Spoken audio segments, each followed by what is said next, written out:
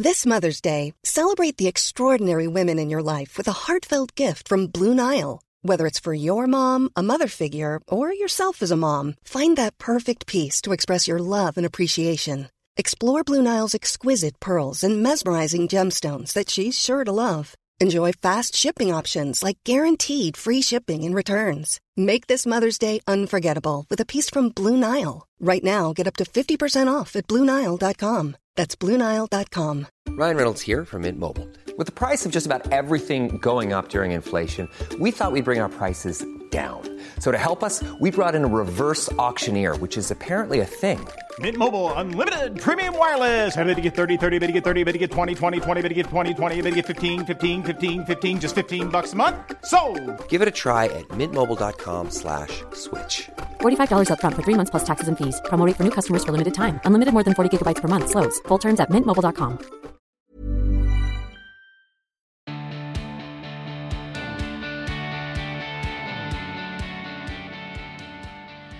Anita Bhagwandas, welcome back to the podcast. How are you? I am good. How are you doing? I'm excellent and really good for seeing you, my friend. You look really well. Thanks. I am very tired because I've got one of my remaining issues I need to fix is playing with my phone before bed. So yeah, that is this week's gonna nix that. So I've not had much sleep, but I am excited to be here and chat to you. And you have some brilliant feel-good habits because you are perhaps one of my most prepared guests ever, because you actually sent me a voice note yesterday saying, "This is what I'm thinking. Is this okay, dude?" Which I've never had before, which is amazing. Yeah, I think that is it. So being that organized and prepared is actually the opposite of how I am, which is funny. And I know we'll talk about that in a minute. But yeah, for me, if I am organized and prepared for something, then it takes away any anxiety around it because I sort of know what's going to happen and I feel mentally prepared. So yeah, did all my preparation yesterday. It's so impressive. So listeners who will remember you from your previous appearance will know that you are a writer. We met on the beauty circuit way back in the day. Although you always tell me it's more recent, but I feel like I knew you from day dot, but you're like, no, Emma, it's like 10 years, not 20. But anyway, and you are currently in the process of becoming an author because you have a book coming out. When is it coming out, Anita? Next May, so May 22. So a little while yet. I am in the process of writing it. Not to put any pressure on, but it is available for pre-order. I think it is, isn't it? Right? It is, yeah. Okay. And maybe at the end of the show, you can give a little bit of a précis about what it's about. But shall we go in straight to your first feel-good habit?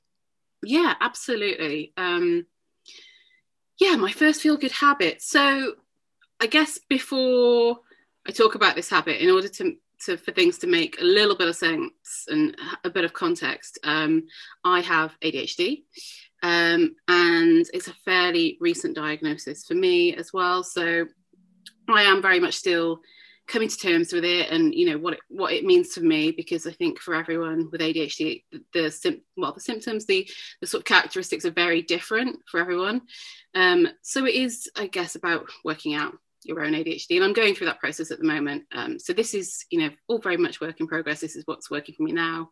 But yeah, just I guess to talk about that very briefly, because it's not something I've really mentioned before. It's something I've kept quite private, because actually, if I'm totally honest, I've had a suspicion something wasn't quite right for a while, and I think a lot of people who know me would probably be like, "Oh, you're so, you know, disorganized or chaotic," but on the flip side of that, very creative, and, you know, like these other things that often go alongside ADHD. But to cut a very long story short, I actually thought I had dementia for a really long time, and I'd sort of been stewing about it, and I sort of keep my feelings to myself anyway. As a person, I'm just sort of like that.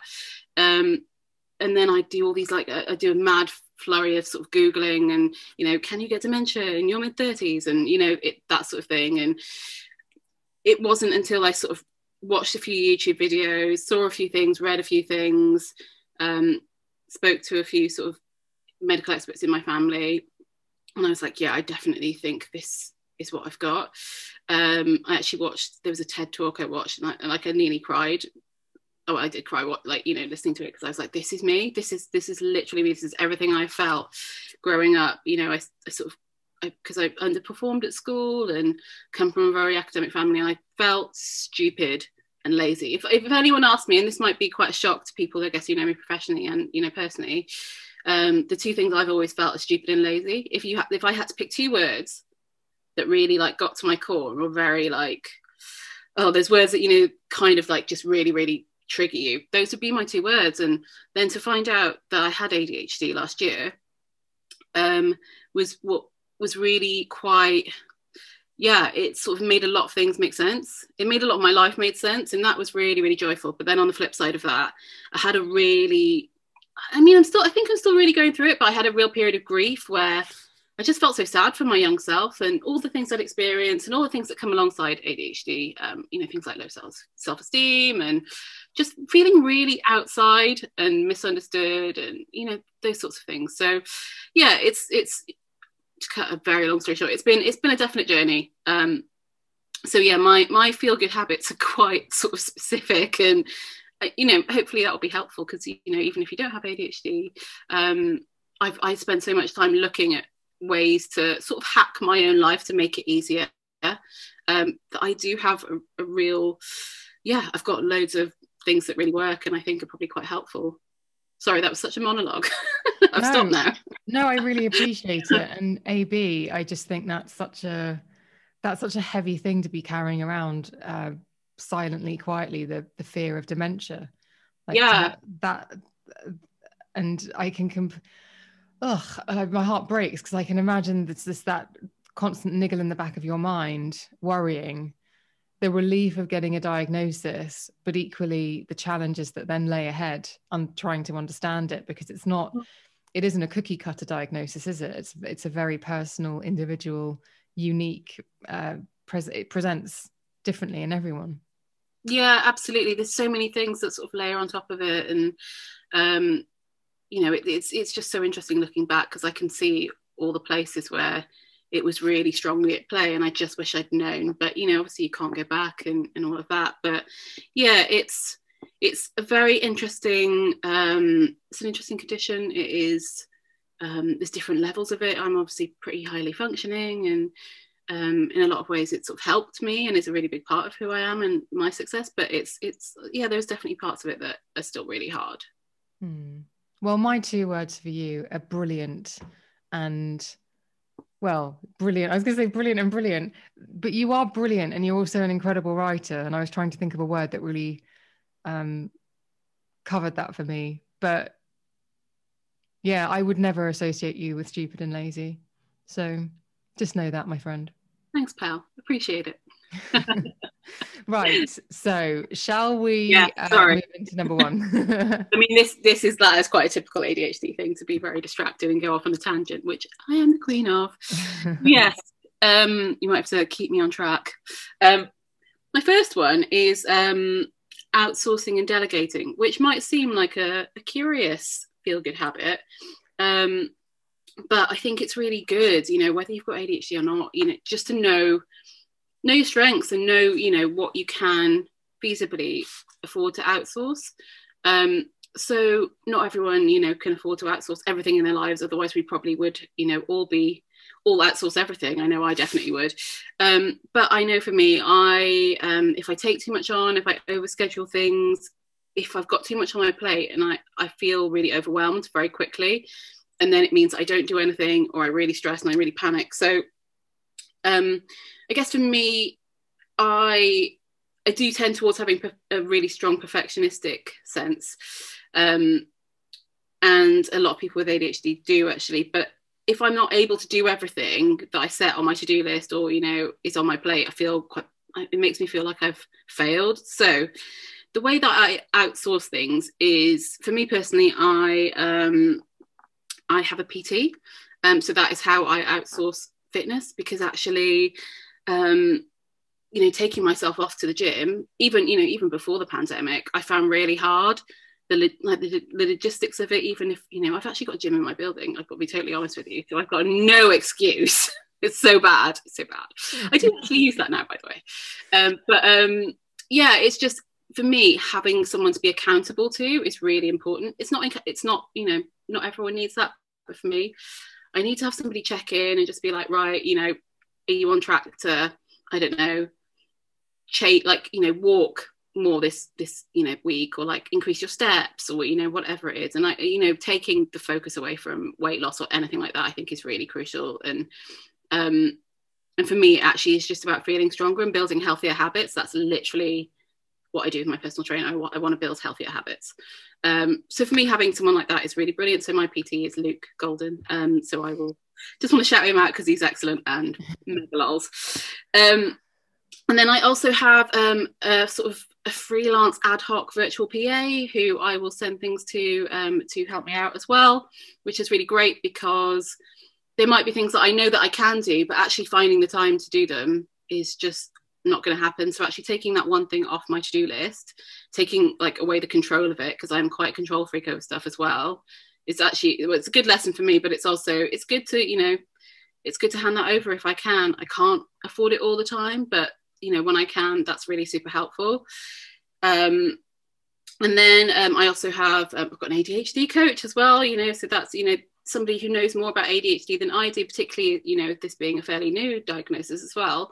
Having somebody who knows those things is super helpful to guide me through that. And yeah, I think, you know, there are so many people, there's, you know, an accountant, or, you know, whatever it happens to be, or a cleaner, or, you know, whatever you happen to need, if you can afford to, and it doesn't have to be forever, but if there are periods where you need some help, I think outsource, get some help, delegate, which I know a lot of people have issues with, but I think sometimes we just need to do that. I think women in particular, we just think we need to do everything.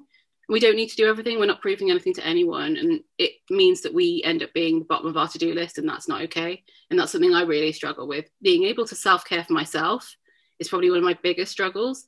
Even very basic things that I think people would probably be quite shocked to know, but even sort of remembering to, I don't know, eat breakfast or shower, or, you know, that is actually a very big part of ADHD, is, you know, being able to self-care, because I just can't remember to do it sometimes.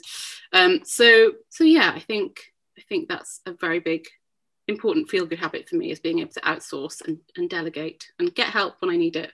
You make a really good point about, if you're constantly taking on everything, then you end up becoming the bottom of the pile when it comes to the priority list. But also you talked about personal trainers and cleaner and a virtual assistant. And these, as you exactly rightly say, they can seem like an extravagance, but actually the way that you've just described it, they're absolutely not an extravagance at all. Yeah, if it makes your life better and easier and, you know, gives you time, because time is so valuable. I know people say this all the time and it's a bit cringe, but, you know, like actually having time to do what you want to do is really, really valuable. You know, my mum always says this to me as well. She was like, you could spend 3 hours cleaning your flat in a, you know, not doing it very well, which is how I clean. Or you can outsource this to someone who is actually really good at it, and you're helping them as well, which is awesome. And, you know, you get that 3 hours then to go for a walk, or see mates, or, you know, do something that you really want to do that really lights you up. And I think that's what you get back from outsourcing, is time. And I know that, you know, that is a money thing as well. So it's not always outsourcing it to other people. It might be outsourcing, I don't know, so for example, can you set up a recurring Tesco delivery so that it's outsourced? You know, there is something, you don't have to worry about that, basically. You know, you just add what you need to your basket for the week or whatever. It's finding those like little ways to outsource something, maybe even to an app. There's an app that I use, actually, I'm trying at the moment, which I quite enjoy, and it's called Brilly, which sort of it almost like puts in your morning day-to-day routine. So like you can outsource things to apps as well. That was free. So it's not always about spending money. I think it is just getting that extra help. Yeah, I think you're 100% right. And I think as well, it makes me think of thinking that anybody who outsources or who has all of this help, in inverted commas, is somehow spoiled or lazy or princessy or precious. And the way that you're describing it, well, it's none of those things, is it? It's just a fundamental self-care. If you're not going to get enjoyment, or you know you're not very good about cleaning, or you know it doesn't spark joy, as you might say, but someone else will, and you can use that time, then actually it's just a game of organizational mental Tetris, isn't it? It's like, it makes sense to outsource that one. Yeah, I think so. Absolutely. Cool. I like that one very much. Okay, so where are we for habit number 2? So habit number 2. So this is in a sort of similar vein. This is probably my biggest thing I'm trying to, I guess, overcome, is planning and sort of, tracking and that sort of thing. I guess it's very basic organization. It's something I really struggle with. I have always struggled with it. And I now know why, which is excellent. But I've just never been able to organize my time. I find it really hard. I underestimate how long things take, which is a big ADHD trait. And yeah, I think for me, being able to work out systems that work has been really helpful, and planning and tracking for those things has been really great. So I guess some of the ways I do that, and this might not be for everyone, but one of the ways I do that is, so the app I mentioned, Brilly, is really good, and that's really good to help me sort of create a morning routine and help you stick to it. So basically, you put in your routine, whatever it happens to be. Mine is sort of an hour, and within that hour, I will do some journaling. I'll do like a very quick workout. I will do some meditation, and it just gives you the time slots for it. So within that hour, so it's sort of, I guess you can kind of track how long you're taking to do those things, but also you just know that you've got to do that next thing. So you sort of just sit there and do it, which is great. I think it's actually aimed at kids, and it's getting kids to build routines. I think that's what the app is for, but it is a good one. I make reminders for myself on Canva of very beautiful, so I make them really, really pretty, and then I stick them up in places, because I've got Emma can see the back of my flat. It's a little bit messy at the moment because I'm doing a big life organized, but generally speaking, I've got a very, very strong aesthetic sense, and I like everything in my life to be really beautiful. So actually making these little reminders on Canva is really good. So I just sort of make them pretty, and then I print them out, and it might be anything from, I've got one to remind me to take my vitamins, so I've got that stuck in my kitchen.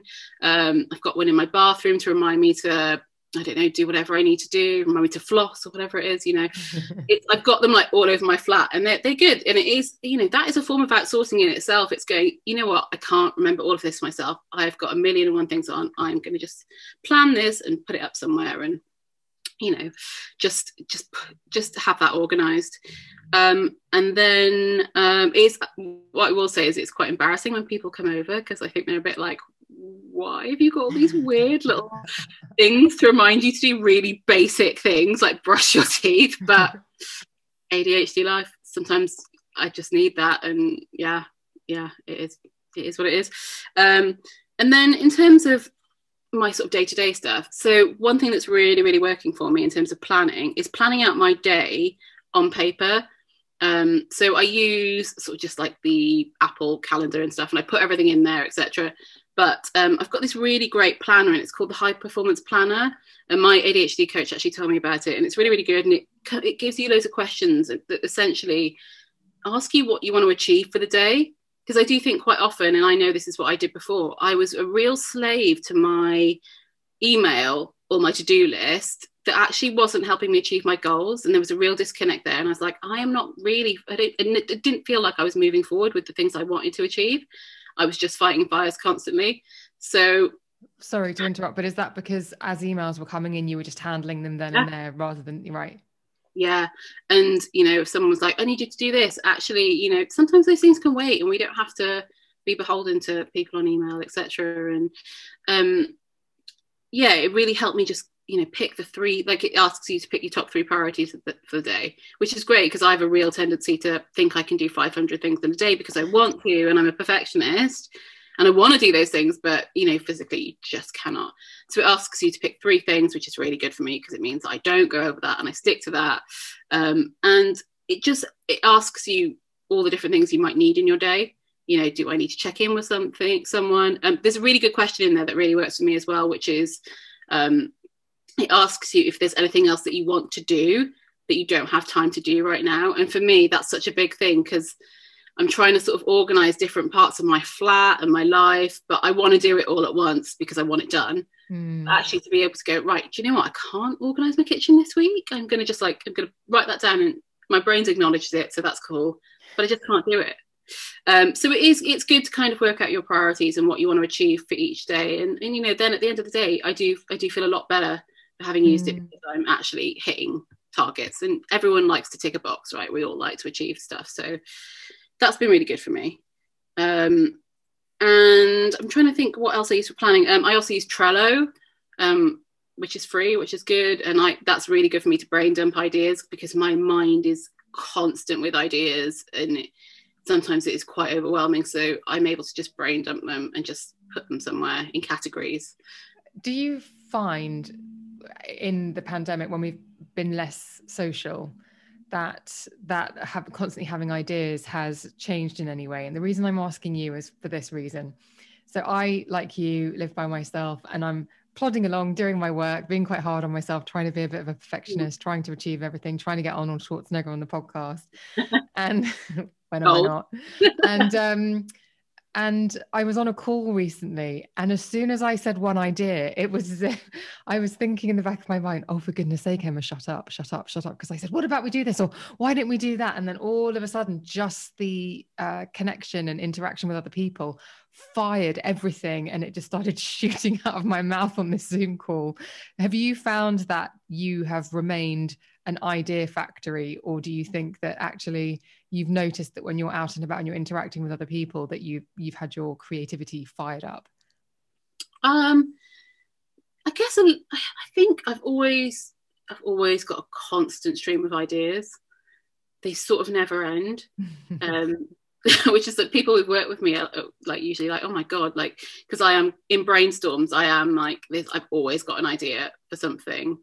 So yeah, it's I think during the pandemic, I don't know if it's made it any worse, but I do definitely relate to what you said about, you know, if you living on my own as well, when you speak to someone and you haven't like had enough interaction with people, all of this, a lot comes out, and it's because we do need human connection. And I think this year has taught us anything, is that we do need that. And that's, you know, that's not just people who live on their own. There is a lot of loneliness in, you know, other places. There, you know, people can be in couples or, you know, families and feel lonely and feel unseen and feel unheard, and within different communities. So yeah, I think we've really, I don't know, for me, I've really valued community. So yeah, that's yeah, interesting that you mentioned that. But you're still a stone cold ideas machine. Oh yeah, always got an idea, always got a harebrained scam, not scam, an idea, a scheme. That's the word, scheme, not a scam. I've never worked with you, but I feel like now I wish that we got to work on a project together, just so I could see this in a in-person brainstorm. Anyway, let's move on to habit number 3. Number 3. So I guess this is sort of almost part of outsourcing, is just having free time.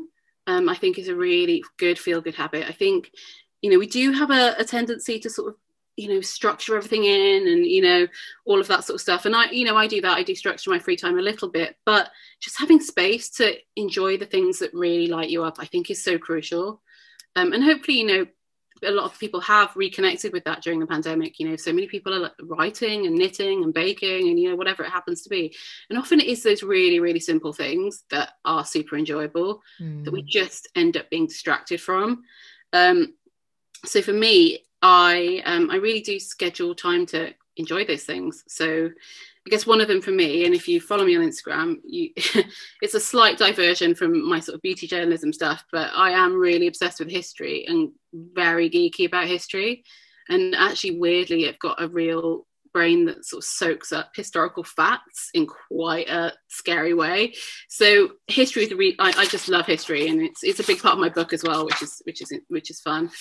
So yeah, I watch a lot of historians talk about geeky historic things, and I do. So if you are interested in history in any way, there is a great website called Footprints of London that well, this is just London history obviously, but they do virtual walking tours of London, and I've learned so much, and they're so fascinating and they're so brilliant, and there's a really nice sense of community as well. And quite often, so for example, I did one about areas of London that were blitzed in the war, and then a lady came on who had, you know, there was a child during that time, and like talked about it, and like there were some really lovely, like priceless moments like that. And it's a nice sense of community. But I guess the wider issue is just making sure that you schedule in time to enjoy the stuff you love. And like, even if that, isn't valuable to anyone else, or it is, geeky stuff or whatever it happens to be, is it, I don't know, it might even just be. Life is full of awesome what ifs and some not so much, like unexpected medical costs. That's why United Healthcare provides Health Protector Guard fixed indemnity insurance plans to supplement your primary plan and help manage out-of-pocket costs. Learn more at uh1.com. Watching Real Housewives, which obviously I'm a big fan of, and I know EG is as well. It might just be that, It could be whatever it is, just scheduling the time to do stuff that you love. It's so important. I totally agree. And actually, your tours of London sparked a memory for me, because you did, and you do share them on your Instagram stories, and I go on these journeys with you. And you talked about Cock Lane, which was the lane in London, East London, that was where, was it sex work was legal back in the day? It was the only street that sex work was legal, which is literally why it's called Cock Lane, which is really interesting. And because it's in Smithfields Market in London, which is the area sort of like, I guess, the meat packing district is what you'd call it. A lot of people think it's where chickens were sold, and it's literally where, It's Jack the Ripper's sort of turf as well, isn't it? That kind of area. But so I went on, that listeners, London tourist buses. Obviously, you've got the red ones, but there's a black one that does, and I've forgotten what it's called, but it's essentially like a murder mystery tour of London, or a Halloween tour of London, a spooky tour. Oh, the Necro bus. I've done that. Yeah, and I took my friend Abby on it years and years and years ago, and the guy who did the tour bit, the guy at the front, was so hilarious. And the bus pulls up and we don't realise we're on Cock Lane, and they say, look out of the right-hand side of the bus. And he's just lying in the street, on propped up with the microphone, talking about Cock Lane. And it was just this ridiculous sight that we were crying, laughing. And I screen grabbed your story and sent it to her and said, oh my goodness, this has reminded me of that bus tour that we did. And it must have been about, 9 years ago. Oh, amazing. That sounds great. So thank you for your service. No worries. Okay, where are we for your next habit? So number 4. So my other feel-good habit, and this is again something I talk a lot about on social media, but is self-development and spirituality. Mm-hmm. For me, there is a dark side to this, because I think in the past I've always been really into self-help and stuff like that. It's just always been a part of my life, because my dad actually is really into stuff like that. So I always remember driving in the car with him, and he used to listen to like Tony Robbins tapes, like cassette tapes, really old school. So I've always been in that, and Oprah, he'd like, this is great. My dad would always subscribe to Oprah magazine and stuff. So I've always had that sort of language in my house, I guess. But for me, it became dark, where I think I was always looking to fix myself, because I thought I was broken. I was like, why can't I organize myself? What's wrong with me? Why am I so stupid? Why can't I organize myself? Why can't I do this really basic thing? And obviously I know what that is now, but yeah, I definitely used it to berate myself, which I think a lot of people can do. And it's very easy to slip into that mindset, regardless of whether you've got ADHD or not. It's really easy to use that to just make yourself feel rubbish. And that's not what it's about, I don't think, for me. And I don't think it should be for anyone. It shouldn't make you feel rubbish. And, self-development and spirituality, and whatever way that you engage with those things, is really just about connecting back to yourself, I think, and working out what you need, because chances are you probably have you have the answers, and it's just that we don't get the time to sit and think and work those things out for ourselves. So yeah, that's a really big part of my life, actually, a very, very big part. So as I said, I journal in the morning, and that is really great for me. I do a lot of sort of self-hypnosis stuff, which I'm really interested in that area. Did you listen to, or I just had a guy on the podcast called Andrew Parr, and it was fascinating. And he uses hypnotherapy, psychotherapy, hypnosis, coaching and counseling, exactly as you were saying. It's not that there's anything wrong with you, it's already there, everything you need. You just sometimes need to dig down beneath some of these barriers you put up to protect yourself in order to find the answers. But you don't need to, that's one thing you don't need to outsource. It's actually all within you. Yeah, definitely. Hypnosis is really brilliant, actually, because it is accessing those subconscious things that trip us up, and we sometimes don't know how they link to our behaviors, and being able to sort of work those out for yourself. And sometimes you do need some help doing that, and that's, you know, awesome. But being able to work those things out, I think, is really crucial to working out, you know, why you feel a certain way, or etc. So yeah, I do that in the morning. So I have a little journaling session. I do meditation as well. And I think with meditation as well, we're sort of told that there is this one way to do it, you know, download the Calm app or get Headspace or blah, blah, blah. You've got to find what works for you. They do not work for me. Somebody talking at me does not work for me. Mm-hmm. So for me, Vedic meditation, which is a mantra-based meditation, which I did through the London Meditation Centre, I think. It's really, really brilliant. It's 20 minutes. It's meant to be twice a day. I do it once a day. And that's really great. It's really quiet and calming, and it just sort of centers me. And I definitely notice a real difference if I don't do it. It's just my whole day is just a little bit more chaotic if I don't do it. And I react to things better if I do it. So that's a big thing. So finding those things that really work for you. And, you know, there's some great people you can follow online that talk about these things as well. And finding the right people that really resonate with you. You know, I would sort of suggest, because I know there's a lot of people in wellness and self-help and all of those things, it's really tempting to just go for the super, you know, the ones that Instagram is promoting basically, but just find the people that really resonate with you. Find the people that maybe come from, you know, you sort of see yourself in some ways, I think can be really helpful. I think particularly in terms of diversity, if you know, it can be really hard to sometimes relate to someone who doesn't necessarily have your experience. So finding people that you really relate to, I think is really good. And yeah, just finding out what works for you. And that might be, you know, it could be anything. So for me, I also practice witchcraft, which is something I do talk about sometimes as well. And I've made that my own as well. I don't follow, you know, this set thing. I bring in sort of elements of, you know, Hinduism as well within that. And I sort of create my own routine, and that is great. But it is just about making it your own and not feeling like you have to do this one thing because this is what everyone else is doing. AB, I'm gonna need to ask you, what the hell is witchcraft? Like, seriously, like, because my reference point that I'm coming into this conversation with is the craft. Of course. Of course. Yeah. So I think that's where a lot of people probably in their teenage years dabbled in witchcraft and that sort of thing. And I guess in a very simple way, witchcraft is just, it is about connection and connecting to yourself, connecting to nature. There is Wicca, which is a religion, which is different. So I'm not Wicca, but I do practice witchcraft. So that's what Willow is in Buffy. Again, you see the reference points I'm using? I'm here for it. Please educate me and my most excellent listeners. But witchcraft is different, and you know, there are different forms of it, that it comes from different cultures. So I guess how I identify is as an eclectic witch. So I take different elements that really resonate with me, and that means anything. So there are spells and that sort of thing that I do.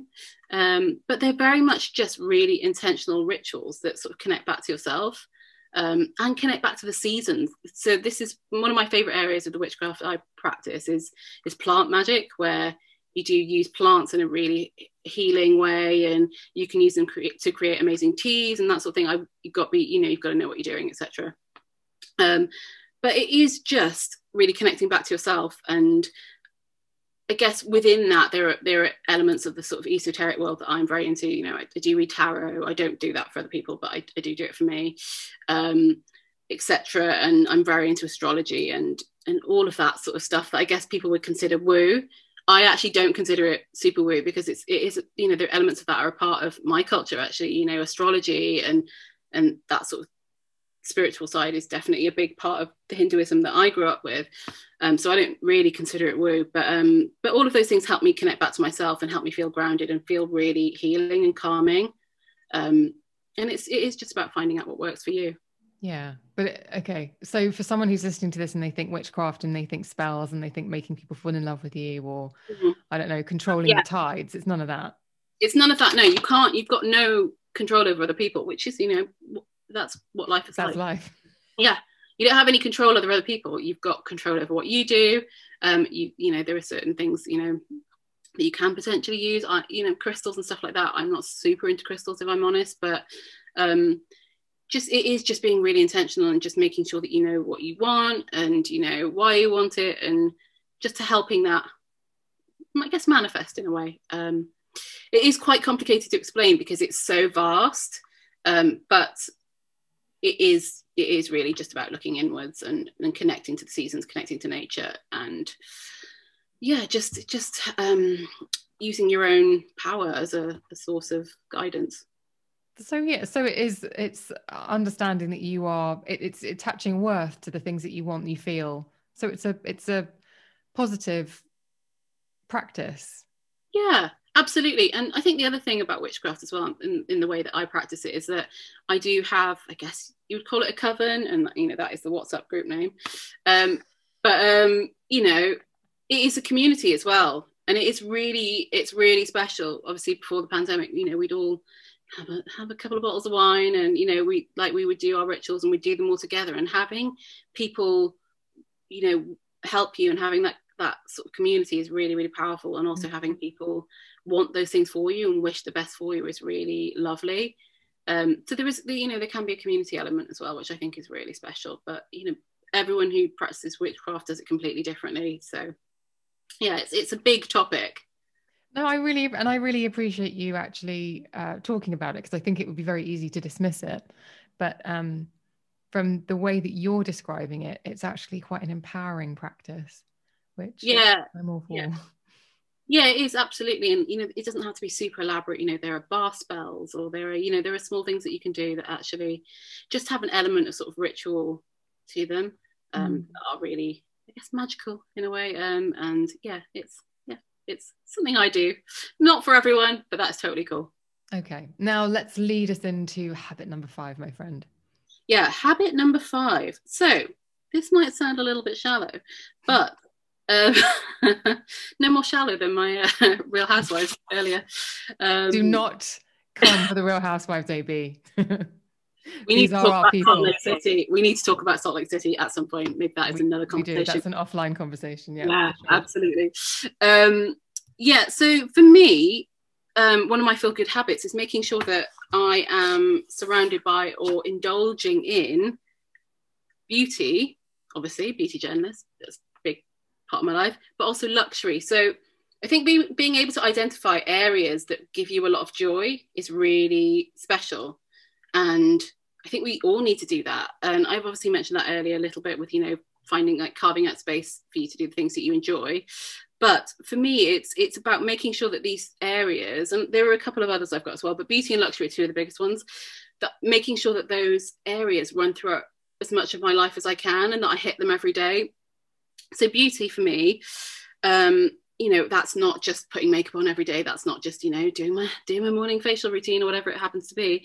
That's actually everything from making sure I go out into nature, or making sure that I am just hitting, it could even be, you know, making sure that I tidy my desk so that it looks beautiful, so that it really pleases me aesthetically.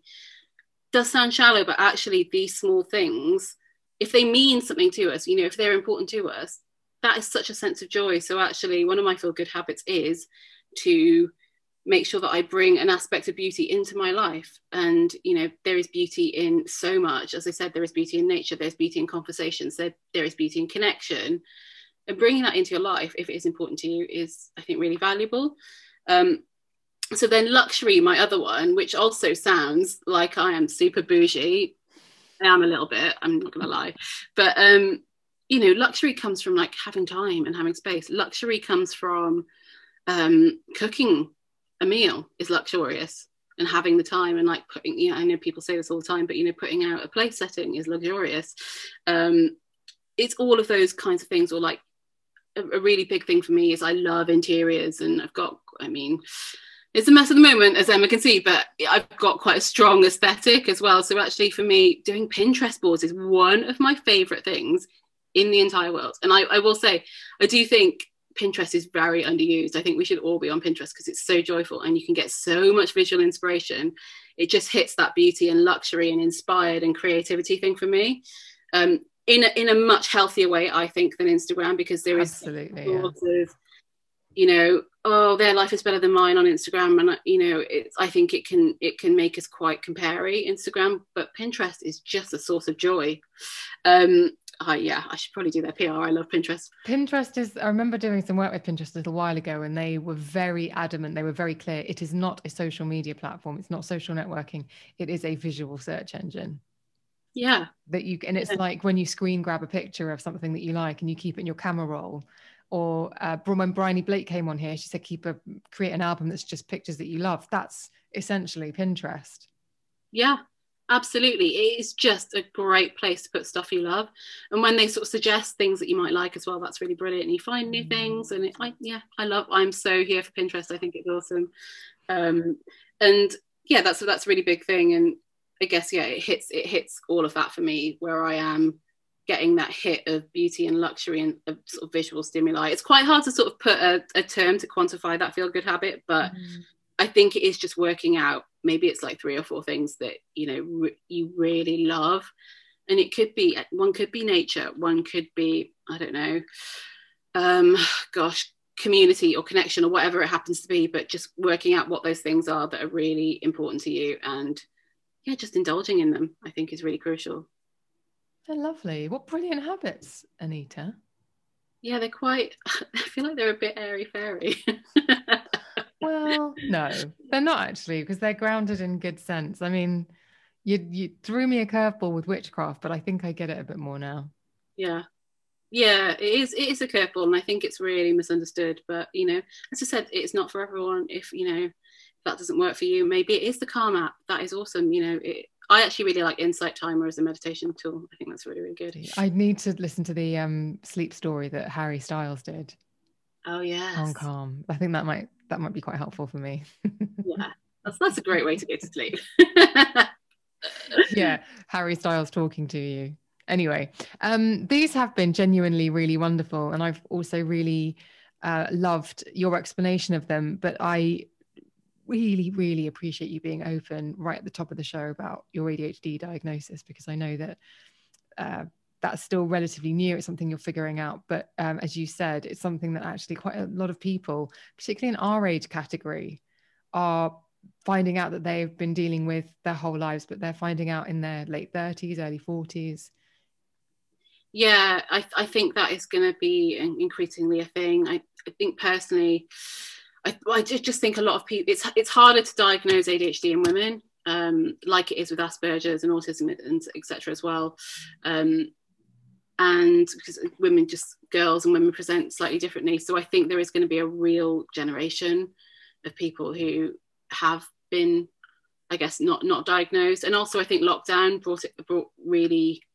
it really showed people when you have to work from home without the structure of being in an office. Yeah. I think that's where a lot of people came unstuck and were like, oh my God, why can't I do anything? Or like, you know, why am I struggling with this? And I think that was a big catalyst as well. So yeah, it's definitely going to be a conversation, I think, that's going to be heard a lot more.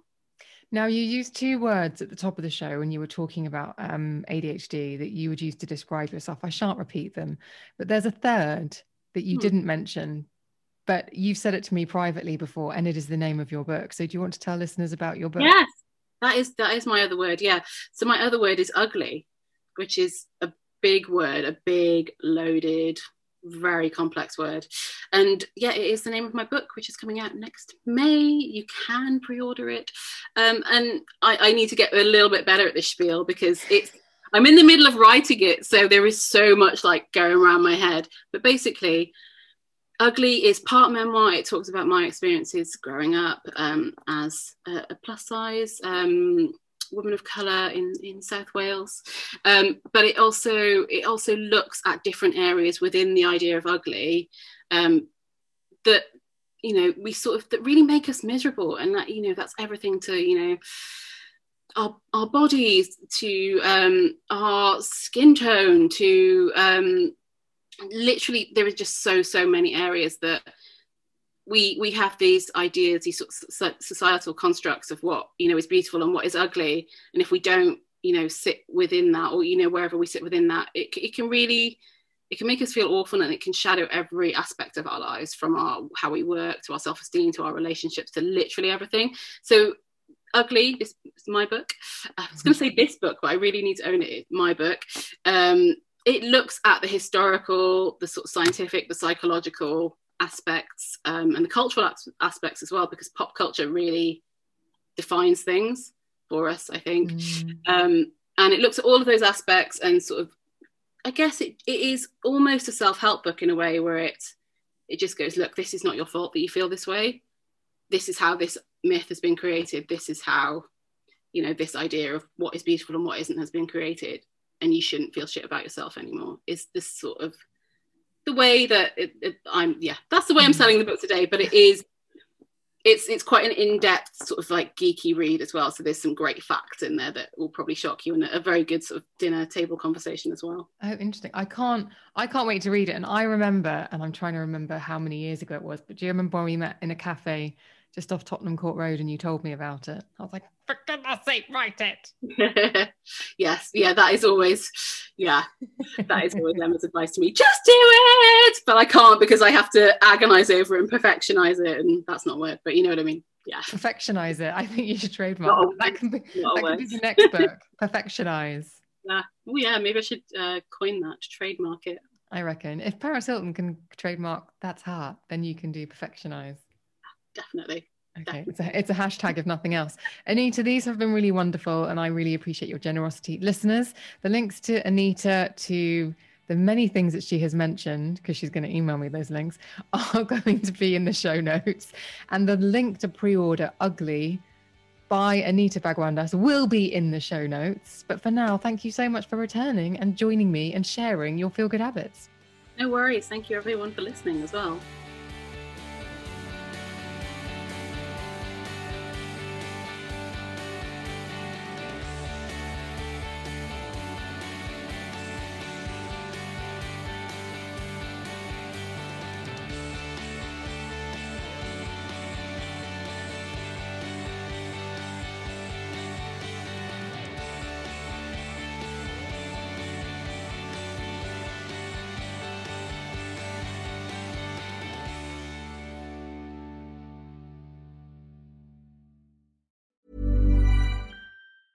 Hey, it's Paige DeSorbo from Giggly Squad. High quality fashion without the price tag. Say hello to Quince. I'm snagging high-end essentials like cozy cashmere sweaters, sleek leather jackets, fine jewelry, and so much more. With Quince being 50 to 80% less than similar brands. And they partner with factories that prioritize safe, ethical, and responsible manufacturing. I love that. Luxury quality within reach. Go to quince.com/style to get free shipping and 365-day returns on your next order. Quince.com/style.